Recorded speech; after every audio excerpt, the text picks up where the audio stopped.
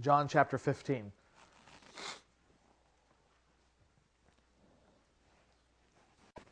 Very often when we talk about the Christian life and we talk about the things that Christians are supposed to be about doing, when we hear from the Scriptures about the kind of radical lifestyle that Jesus calls us to in comparison to the kind of lifestyle we see the world living, if most of us are honest with ourselves, we think, I can't do that. We think, I can't live that way. That's how am I going to do that? How am I supposed to achieve that? And yet very often the kind of radical lifestyle that seems radical to us is what is portrayed by Jesus as simply normal living in God's kingdom. I joked with someone several weeks ago that you hear these sermon series titles about, radical and radical living, about what, and I started to call mine normal. Normal living. Because that's how Jesus views it. These things that the world views as radical, that we view as radical, Jesus says, that's just normal.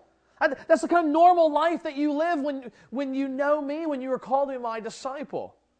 But again, it takes us right back to the beginning. It says, how do we do that?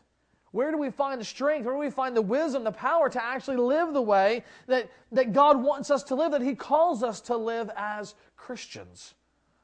And we have been looking the past several weeks at these I am statements of Jesus in John's Gospel. We have been looking at Jesus holding Himself up as the ultimate and final need for humanity. That in Him we find the answer to all of life's questions, all of life's problems, the ultimate problem even of being made right with God. And this morning we come to the end of this series of these I am statements. We come to the end seeing the last I am statement that Jesus says. And in saying this statement, what He helps us to understand is that, again, it is by Him that we live the Christian life. It is being united to Christ that we live the way that He wants us to. That to the degree that we are living closely with Jesus, that our life is bound together with His, then we will have all of the resources we need at our disposal in order to say no to sin, yes to righteousness, and to be the kind of reproducing disciples that Jesus calls us to be. Well, this is what we want to see this morning from the first part of John 15, and I invite you to follow along as I begin reading at verse 1, where we see Jesus saying for the last time, I am the true vine. I am the true vine, and my Father is the vine dresser. Every branch in me that does not bear fruit, He takes away. And every branch that does bear fruit, He prunes, that it may bear more fruit. Already you are clean because of the word that I have spoken to you. Abide in me, and I in you. As the branch cannot bear fruit by itself unless it abides in the vine, neither can you unless you abide in me. I am the vine, you are the branches. Whoever abides in me and I in him, he it is that bears much fruit. For apart from me, you can do nothing. If anyone does not abide in me, he is thrown away like a branch and withers. And the branches are gathered, thrown into the fire, and burned. If you abide in me, and my words abide in you, ask whatever you wish, and it will be done for you. By this my Father is glorified, that you bear much fruit, and so prove to be my disciples. As the Father has loved me, so have I loved you. Abide in my love. If you keep my commandments, you will abide in my love, just as I have kept my Father's commandments and abide in His love. These things I have spoken to you, that my joy may be in you, and that your joy may be full. This is my commandment, that you love one another as I have loved you. Greater love has no one than this, that someone lay down his life for his friends. You are my friends, if you do what I command you. No longer do I call you servants, for the servant does not know what his master is doing. But I have called you friends, for all that I have heard from my Father I have made known to you. You did not choose me, but I chose you, and appointed you that you should go and bear fruit, and that your fruit should abide, so that whatever you ask the Father in my name, He may give it to you. These things I command you, so that you will love one another. This is the Word of God. In the first 7 verses or so, Jesus lays out this extended metaphor of the vine and the branches. It's not really a parable in the sense that there's no story involved. Rather, it is imagery that he picks up and uses in order to teach spiritual truth. And in verses 9 and following, he goes back and gives a sort of commentary on this analogy he's just drawn out between the vine and the branches. These things taken together then, all 17 verses, what we see is the relationship that Jesus' people are supposed to have with him. And what we see is that it's not just a mechanical relationship. It's not just to push a button and pull this lever and ding, out comes a relationship with Jesus. Rather, it is a very organic relationship, one in which our lives are knit together ultimately by love. So what does a life united with Christ through love look like? What does a life that is dependent on growing in Christ look like?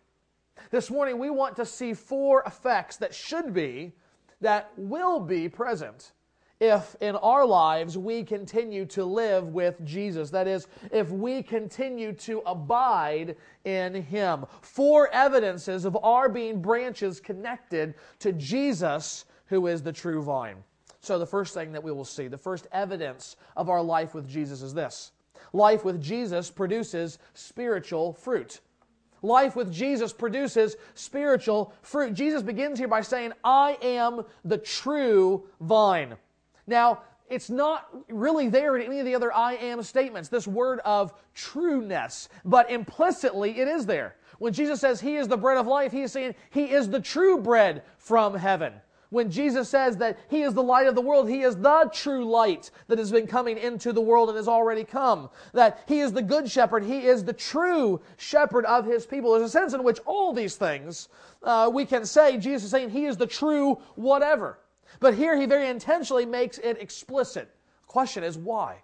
Why here does He say, I am not just the vine, but I am the true vine? Well, you've got to know your Old Testament. In fact, you may have picked this up in reading through Jeremiah if you've been tracking along with us. God in the Old Testament always pictures, not always, but very often pictures His people as a vine.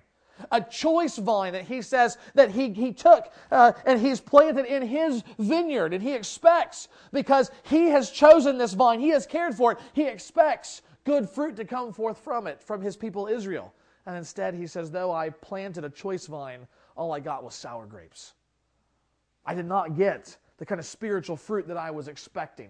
Instead, I got something nasty that's not good for anything. It's not good for salad. It's not good for drinking. It's not good for anything but throwing out of the vineyard. And now Jesus comes and He says, I'm not like the old vine.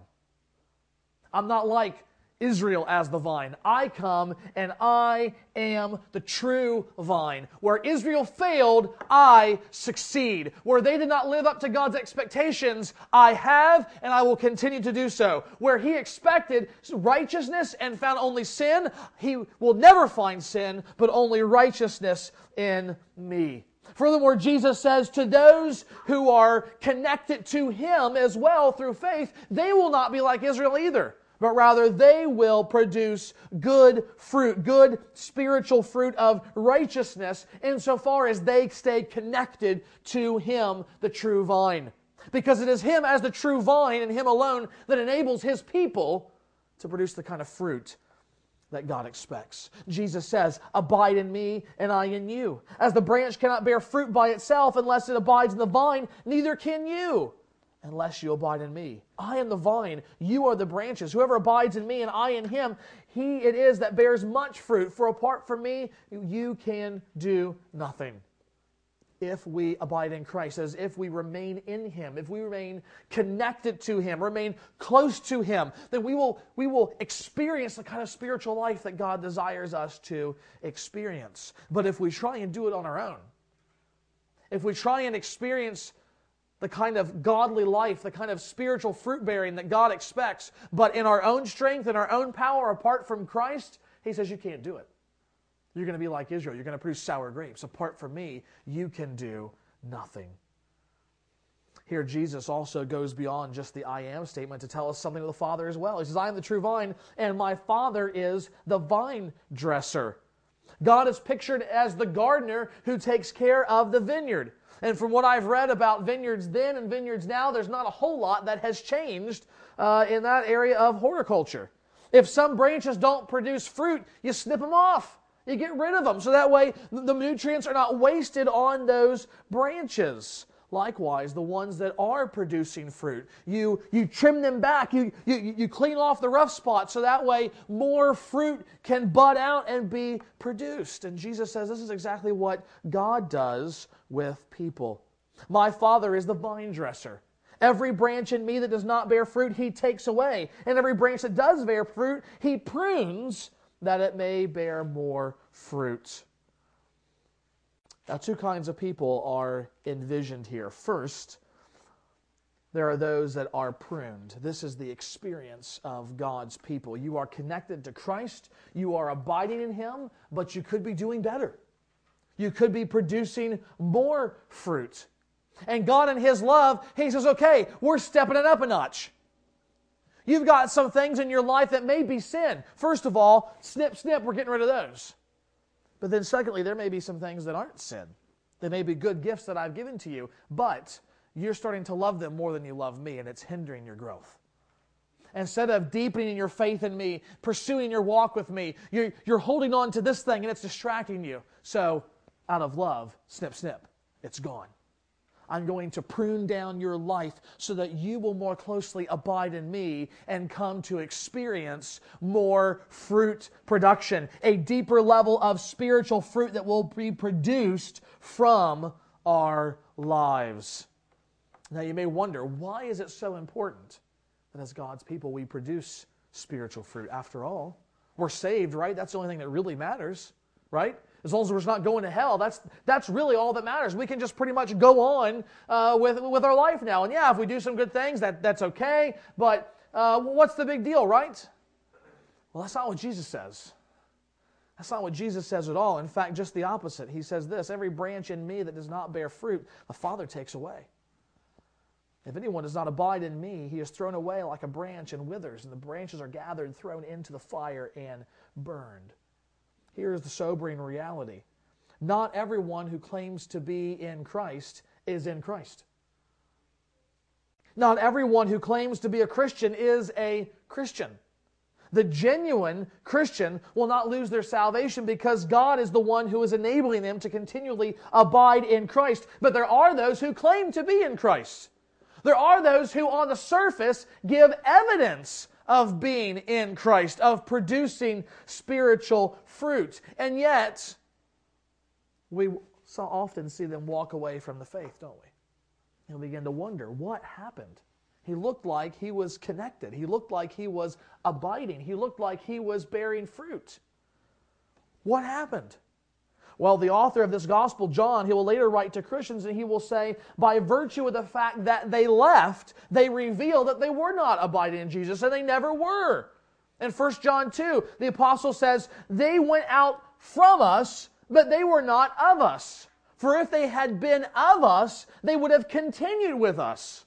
But they went out, that it might become plain that they are not of us. He says, by virtue of the fact that they didn't stay in the faith, that tells us they were never really in the faith. So here's the reality. It's very much like the parable of soils that Jesus teaches in Matthew 13. You have some people that are so closely associated with Jesus. They so faithfully attend church. They are so energetically involved in events that to us, from our perspective, it looks like they're in Christ. That they are attached to the true vine. That they are abiding in Him. They appear to be God's people. But God knows they're really not. And on the last day, Jesus will say to them, depart from me, I never knew you. Not, I knew you for a little while, and then you turned sour, and so I got rid of you. No, He says, I never knew you.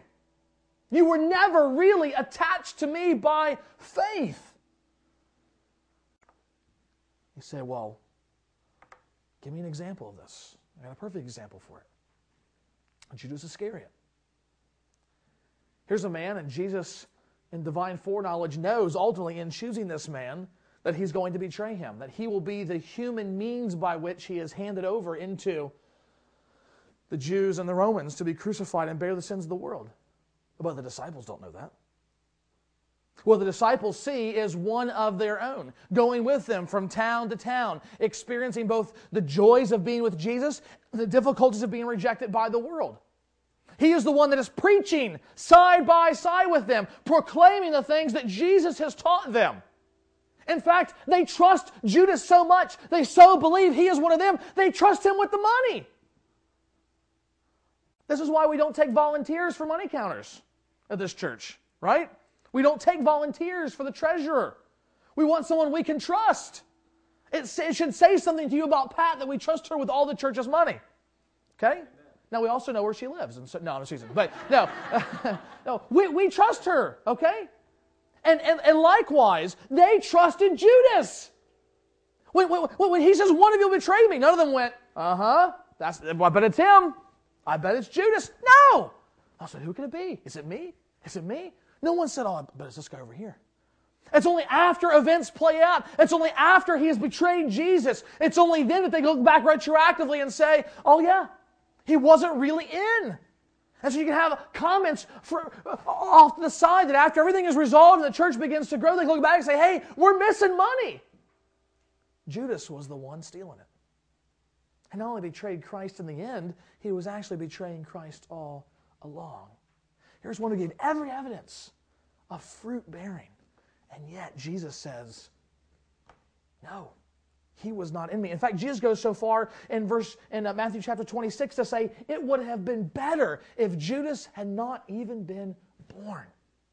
He was so close, and yet he missed it. This is why fruit bearing is so important, my friends. If you're sitting back, just kind of cruising in the Christian life spiritually, if you just kind of throw the sails up and say, wherever the wind takes me, that's where I'm going to go, let me tell you, you are in danger of hell. Because Jesus himself says, one of the markers is, unless you're connected to me, unless you're bearing fruit, you should have no confidence that you will be with me in the final day. Nevertheless, for those who are abiding, for those who truly are connected to Jesus, then your experience will be one of producing real, tangible, righteous, spiritual fruit. It will not be one of just lollygagging around, of making a small impact on the kingdom. Small perhaps to other people, but large in God's eyes. Because Jesus himself says, if you are connected to me, if you are the branch connected to this vine, you will produce fruit. The second evidence that we see of being connected with Jesus, the second thing here, life with Jesus results in God glorifying joy. Life with Jesus results in God glorifying joy. Jesus begins to explain the implications of the metaphor he's just given in the imagery of the vine and the branches. After all, you think about the fact that it's a nice picture, isn't it? Vine and branches and being connected organically in life, but it's very hard to talk about love when you're talking about plants, right? Right? I mean, no love lost if a plant dies in my house, okay? In fact, I like plants that have been killed because that means they're in the fridge ready for me to eat, okay? So that's good, okay? You can't talk about love and relationships on a plant unless you're a weirdo, okay? And so Jesus here goes on and he explains that his disciples remain in him and bear fruit. And so in verse 8, he says this. He draws out the implications more. By this my Father is glorified, that you bear much fruit and so prove to be my disciples. Note the logic of Jesus here. When we bear fruit, we reveal we are Jesus' disciples. We give evidence that we are really his. And when we prove to be genuinely those that are believing and abiding in Jesus, then that brings glory to God. Why? Because he is the one who sent Jesus in the first place. Think about it like this. When it's Christmas morning or Christmas Eve night or whenever you open presents and your kid opens this thing up and it's this toy and they say something along the lines of, I can't believe that you bought me this. This is so exciting. This is so cool. Invariably, at some point, as much as they love that toy, they will put that toy down, even if it's for a second, and they will run and they will hug you. Maybe they will kiss you. Maybe you'll be fortunate enough to hear something along the lines of, you're the best dad ever! Or the best mom ever! And then, of course, they're immediately back to the toy and playing with it, right? But why do they do that? Because the gift is great, but you're the one that gave them the gift. You're the one that went to the store and you listened to them when they said, I'm interested in this, I really like this. And you're the one that worked hard and got the money, and you've given it to them as a gift on Christmas. Therefore, they glorify you as the giver of the gift. Likewise, when we turn to Jesus and we abide in Him, when we say, yes, Christ is worth following, Christ is worth our devotion, Christ is worth our efforts at remaining in Him, then we're honoring the one who sent Him, namely God Himself. So the question is, how do we do this remaining? How do we do this abiding? What is it all about? Jesus has been talking about abiding in Him, and through abiding in Him, producing fruit. But how do we do that? How do we abide so that we can produce the fruit? Well, Jesus doesn't leave us hanging. In fact, He says it's all rooted in divine love. He gives the basis first, and then He moves out from there to give the specifics. In verse 9, He says, as the Father has loved me, so have I loved you. Now, I know some of you have grown up around the Bible. Some of you have been in church long enough that you read through the Bible, and it's just kind of like, yep, heard that before, and you're moving on. Don't do that, particularly in this passage. Think about what Jesus is saying here. As the Father loved me, so have I loved you. When you think about the magnitude of that statement, Jesus is saying the love that exists between me as God the Son and Him as God the Father, a love that is rooted in the eternal fellowship of the triune God, you are experiencing a part of that when I pour out my love on you. That should blow your mind. I mean, that should make you want to lie down with a headache because it is so phenomenally wild. We're talking about a God who forever, no beginning, no end, has always been here. That in of itself is enough to blow your mind. But He has constantly and forever been eternally in loving fellowship with Himself, Father, Son, and Spirit. No arguments, no bitterness, no anger, no slights verbally. Nothing. Perfect, loving fellowship. And He says that kind of deep intimacy I have shared with you because I have loved you. You say, how can you know He really loves me like that? That's a big claim. How can I know? What is the evidence of knowing God really loves me like that? The answer is the cross.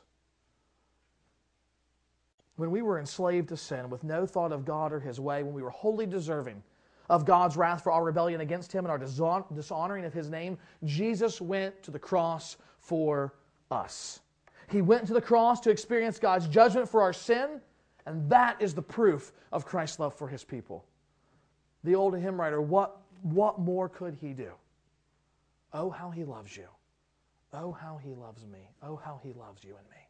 What more could He do? He offered His own life for our sin. So, when we understand that is the kind of love that has been reflected to us, how do we respond?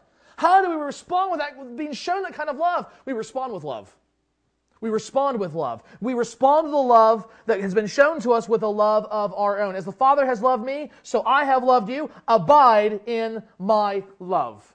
And this is not a simple kind of emotional response. Today, loving God and loving others is reduced to some kind of butterflies in our stomach, walking around in a certain kind of daze with a glazed look in our eye with a junior high girl with a deep crush on a freshman jock, okay? No offense to the junior high girls, but you know what I'm talking about. That kind of, Jesus. That's not what He's talking about. I mean, there should be an emotional weight that is there. There can be a tear that comes to your eye that can be sobbing when you think about Him on the cross for you. But Jesus says it goes beyond that. It goes beyond that. He says, first and foremost, you show me love by obeying me. Verse 10, if you keep my commandments, you will abide in my love, just as I have kept my Father's commandments and abide in His love. You say you love Jesus all you want, but unless you obey His commands, He says you don't really love me. You can say, oh yeah, I love Jesus. Absolutely. Do you obey Him? Well, not really. You don't love Him. I mean, that's what Jesus says here. And he doesn't just say it here. It's a stream that runs throughout the Scriptures. Now, does that mean that you are perfectly obeying Him, that you never defy His command or rebel against Him? No. But what it says is, your heart's desire, the trajectory of your life is one of, God has loved me, I want to love Him, therefore I seek to obey. That's what Jesus is driving out here. Obedience isn't an afterthought. It's the driving, loving response of every day remembering the gospel and Christ who loved you. So to abide in Christ, to remain in Him, to remain in close relationship with Him is accomplished by loving Him. And that love is evidenced by our obeying Him. And that obeying Him has been possible through staying in His Word. Isn't this what Jesus said? Verse 7, abide in Him and allow His words to abide in you. This is our call then, to love the God who first loved us and gave His life for us by abiding in His love through obeying His commands, which He reveals in His Word. That is our duty, but it is also our delight. Notice what Jesus says. These things I have spoken to you so your life may be dull and pointless and crazy with no fun. Is that what He says? No. These things I have spoken to you that my joy may be in you and that your joy may be full. Jesus says, you abide in my love. You love me and so obey me. You obey me by remaining in my word and you will have a life of joy. Not just a little joy, not just comparable joy to the world. The fullness of joy, my joy, will exist in you. Jesus says that His experience of relating to the Father is the basis for our experience. He says, just as I obeyed my Father, so also you obey me. In Hebrews 10, Jesus quotes from the Psalms and says He delights to do the Father's will. In fact, so much so, in John 4, He says, it is like food to my soul to obey my Heavenly Father and keep His commands. And so here He says again, I have kept my Father's commands and abide in His love. Therefore, you keep my commands and abide in my love. So many people walk through life, even the Christian life, and they're miserable. They're absolutely miserable. There is no happiness whatsoever. All they do is walk around and complain, complain, complain. The weather's too cold. The weather's too hot. My bills are too high. The gas prices are crazy. Da-da-da-da-da-da-da. The seats are too comfy. The seats aren't comfy enough. Whatever it is, they will find a reason to complain, and they go around with a big mopey face. And if I was in the world, I would say, I do not want to be a Christian if that's what it looks like. And what does Jesus say here? Jesus says, that's not what you were created for. You're not created for a life of misery. You're created for a life of joy. If you don't have joy in your life, it's because you don't have enough Jesus in your life. That's what He says. Abide in me, and your joy will be full. Life with Jesus brings joy, a kind of joy that ultimately brings glory to God, because the joy that you have comes in obeying God, in loving response to Him for what He has done. You delight and exalt in the Savior who died for you, and therefore bring God glory for what He has done. Third, life with Jesus creates loving community. Life with Jesus creates loving community. Jesus said, if you keep my commandments, you will abide in my love, just as I kept my Father's commandments and abide in His love. Now He says, this is my commandment, that you love one another as I have loved you. Greater love has no one than this, than someone lay down his life for his friends. Now Jesus' command here to love one another, that is for His people to be loving His people, does not exhaust Jesus' commands. Just read the Sermon on the Mount, Matthew chapter 5 through 7. You'll see a lot of other commands, but it does serve as a kind of foundation for all His other commands. Specifically about how to relate to one another as His people. All of them are summarized in this massive command, love one another. Love them so much that you're even willing to lay down your life for them. And of course, Jesus Himself sets the pattern and is the ultimate example of love, in that He Himself laid down His life for His people on the cross. Now, if you think about the implications of what Jesus is saying here, love one another. Christians love Christians to the point that you're even willing to die for them. You think about the implications of that for the church scene here, and it's devastating. It is devastating to us. Why? Well, let me come at it from sideways a little bit. Think about this. Today, the growth of social media is nothing less than phenomenal. By social media, I mean technology that connects us on a social level. Okay, so we're talking about YouTube and Twitter and Facebook and chat rooms and that kind of a thing. 96% of the generation right after me, 96% of that generation is connected in a social networking environment. Last year, 1 out of every 8 marriages began with 2 people meeting through social media. Didn't know each other a lick before that, and they met through social media. But it's not limited to younger people. The fastest growing group on Facebook right now is the 55 to 65 range. In fact, so many people are on Facebook right now that if it were a country, it would be the 4th largest country in the world behind China, India, and the United States. Now, all of that can be great. All of that can be good. It's not inherently bad. Connected to social media, I'm able to get quick updates on what's going on in people's lives. I can pray for them. Something bad happens and they post it on Facebook, guess what? I can stop what I'm doing right there and I can pray for them. They need something. Hey, I'm from my cell phone. I just ran out of gas. Something's wrong with the gas gauge. Can somebody help? Half hour later, someone's got a gallon of gas for me or something. Okay?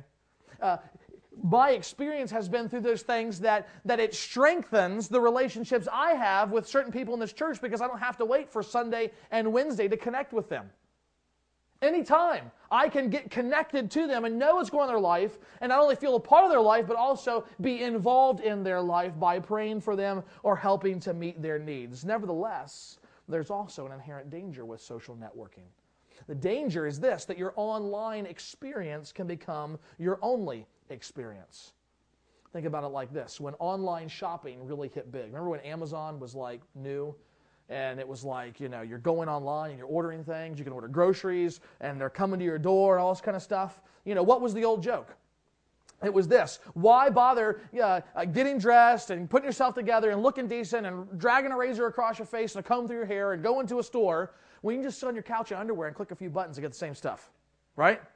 I mean, that was the whole thing. They actually showed a guy sitting there in boxer shorts, hair going, a cup of coffee barely awake, and, he's buying all of his groceries online, It's great. Well, here's the thing. That translates into church life today. If you have internet access, you go home today on Google or something, and you look up online church, and you'll be amazed what you find. There are entire churches that never gather together in a place like this, that never see one another face to face. They just open up dialogue boxes on a computer screen somewhere and watch some guy in a basement somewhere with a video camera hooked up for their sermon. That's it. It's great.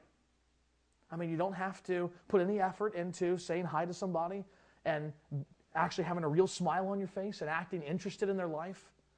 You can just get up in the morning, push the button on your coffee maker, go to the bathroom, sit down with your donut and coffee, and watch a guy talk for 15, 20 minutes, and then you're done.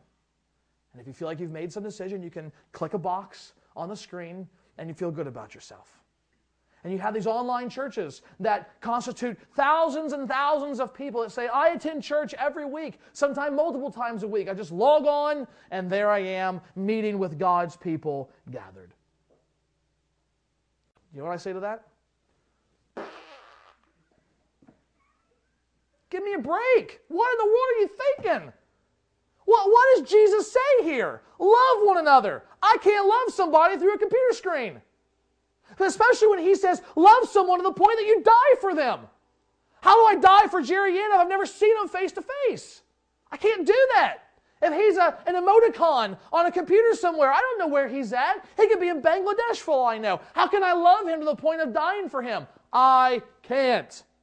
What Jesus is saying is, you actually have to get involved in people's life. It's not just an online experience. It's not just this disconnectedness. What's even worse is people that actually show up to a physical location like this and they don't love anybody. They don't get involved with anybody. They don't serve the church. They just sit and plot and do nothing. Jesus says, that's not how my people are supposed to respond to one another. They're supposed to love one another. As Pat prayed earlier, when one of us is hurt, we all feel the pain.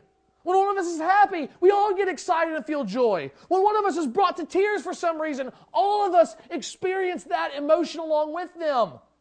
That's the kind of loving, involved community that Jesus is talking about having. You say, but it's difficult.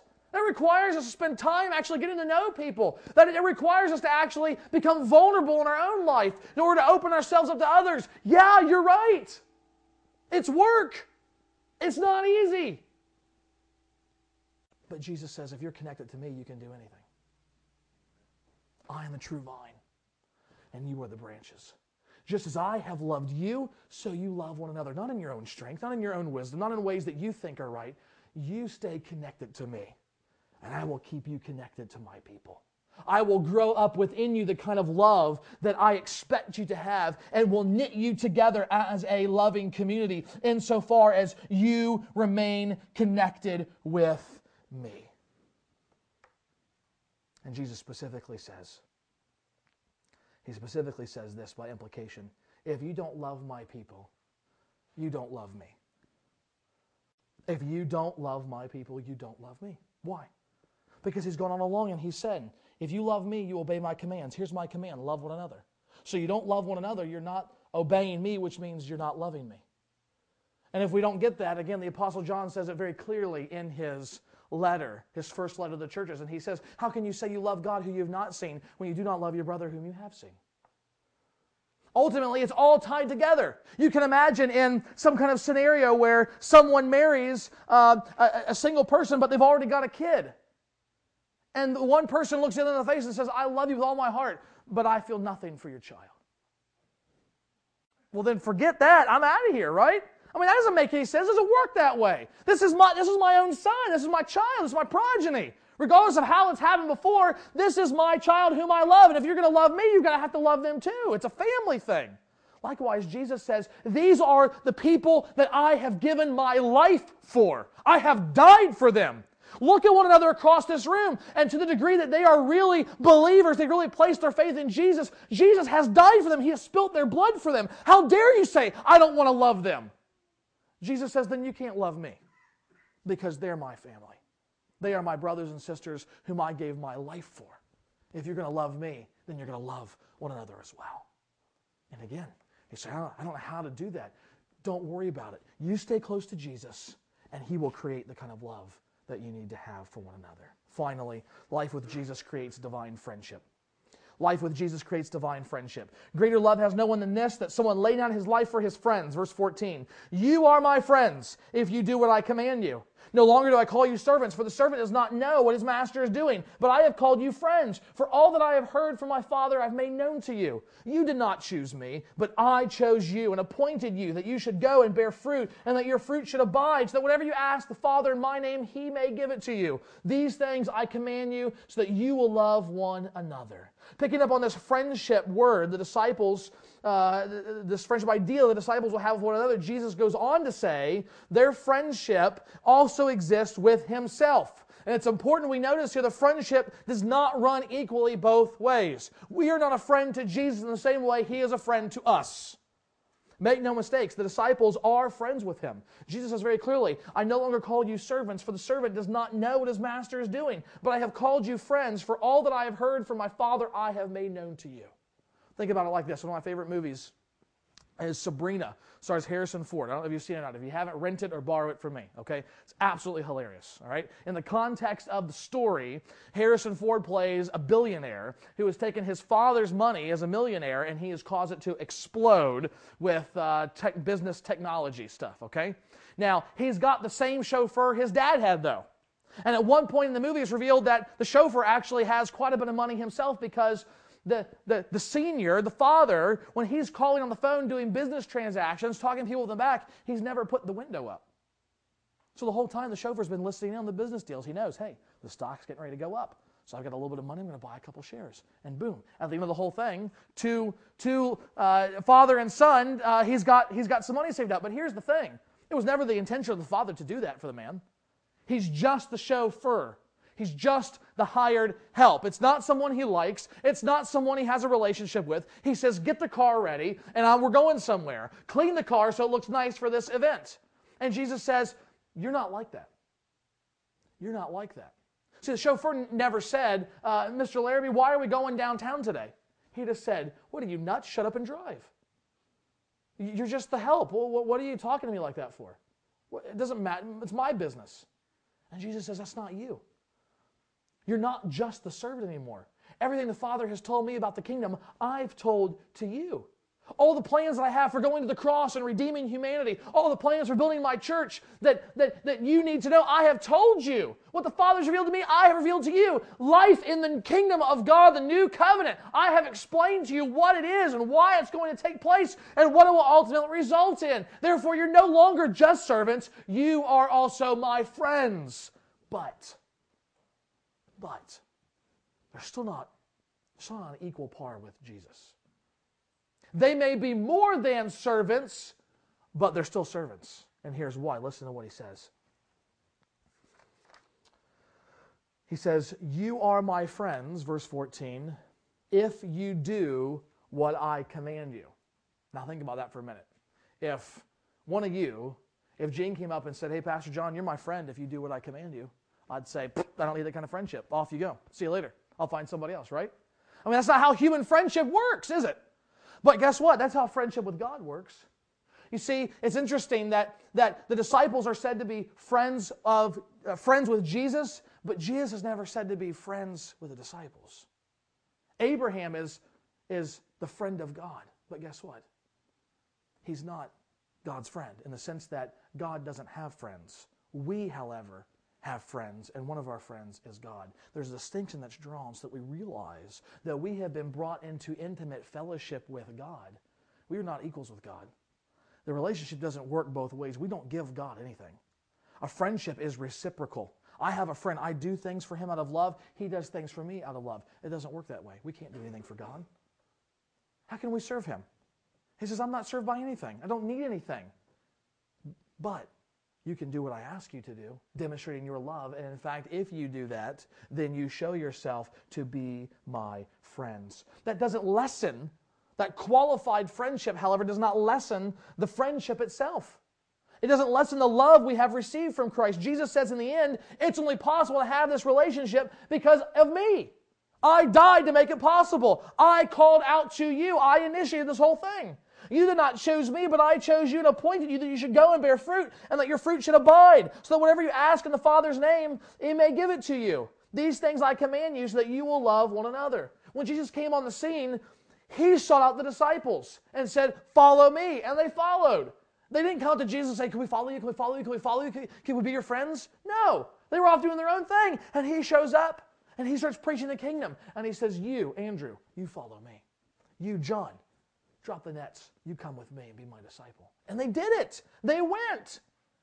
He saved them out of a life of sin to be the very foundation of His church. Likewise with us. We are still sinners. We're not looking for God unless God is first looking for us. Unless He is, by His Spirit, drawing us to Himself, allowing us to have our eyes gazed off what we see, to see Him and who He is and all of His brilliance. And in choosing to call out to us, He also equips us. He chooses to cause us to remain in Him so that we will have the kind of resources we need to fulfill His calling on our life. Apart from Christ, you can do nothing, but by abiding with Him, we can do all that He asks us to do. In fact, He gives us such assurance of this that Jesus says, if you're abiding in me, if you're abiding in my words, my commands, loving one another, believing in me, then whatever you ask the Father in my name, He will give it to you. Think about that. If we're really abiding in Christ, seeking to glorify God by revealing that we're truly disciples, Jesus says, you ask something in my name, that is, you ask something that I would ask for, something that brings honor to me and my kingdom, then the Father will give it to you. That's how close you are to me in friendship. So when we live in Christ, we have a friend in Him like no other, and we can sing with confidence the old hymn, what a friend we have in Jesus, all our sins and griefs to bear. What a privilege to carry everything to God in prayer. Several weeks ago, we began a series of sermons by looking to Jesus saying, before Abraham was, I am. In that context, their Jewish religious leaders tried to pit Abraham against Jesus, with Abraham coming out on top. And Jesus is clear. He says, I am not just superior to Abraham. I am Abraham's God. I am the I am. And as God incarnate, Jesus offered Himself as the great all-satisfying treasure for humanity. And so He could say things like this, I am the bread of life. Just as our physical body aches for bread to fill our needs, so also Jesus fulfills the longing of our souls. Jesus could say, I am the light of the world. He brings light to spiritual darkness. He comes revealing God, guiding us to a saving knowledge of Him. Jesus could say, I am the door of the sheep. He is the way, the entrance for God's people to God. They have to go through Him in order to know God and be known by Him. And then Jesus would say, I am the good shepherd. He's not only the way to God, but He is the one who even leads us to the way. And once we have arrived, He is there to protect us and to provide for us, being the shepherd of our souls. Jesus could say, I am the resurrection and the life. In Him there is fullness of life, both now and in the future. He has revealed this by Himself, having the power to be raised from the dead, and promising that one day, likewise, we would share in that. Jesus would say, I am the way, the truth, and the life. He is the perfect revelation of God the Father, showing that He is the only way to experience life and salvation in Him. And Jesus can say this morning, I am the true vine. And coming to know Him, and we come to know the Father, and we are able to live as His people by abiding in Christ's love through His Word. From beginning to end, with everything in between, life is all about Jesus Christ. This morning, the response is only one and one thing only. The entire purpose that John says his gospel was written. You must believe in Jesus. You must so believe in Jesus that everything else pales in comparison to Him. You must so believe in Him that your very life depends on it. You must believe in Him so that you will be united with Him and have life everlasting with God. Father, it is the joyous prospect of life with Christ that sits in our minds and our hearts now. Father, help us never to think in a blasé way about Jesus, about the gospel as something that we have believed in once and now we've moved on from. Father, help us to remind ourselves that everything is about Jesus Christ. It's all about Him. That, Father, not just the getting in, not just the future, but even now, we live a life of joy that honors You by abiding in Him. Father, we pray that You would help work in our hearts the desire to know and to love Him above all things. It's in His name that we pray. Amen.